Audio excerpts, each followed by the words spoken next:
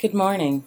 This is Lavetta Jenkins of ChattyPassenger.com, and you have found today's Morning Minute, inspiration to start your day in under a minute.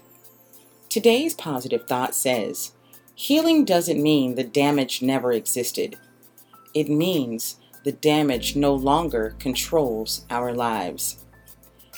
If you've read my book, Sometimes Sis, It's You, you'll see I talk a lot about personal healing in the book. Why? It's because it's plain and simple.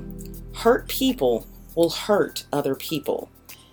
If there's somebody who's bleeding profusely and they're just walking around without those bandages or without stitches or anything to prevent the bleeding, eventually everyone around them will become bloody as well. If you want to heal yourself and heal the life that you are creating for yourself, you've got to do the work. No, you don't have to act like it never happened. But you do have to put in effort to healing and getting past the trauma. Don't let it control your life. Move on from here.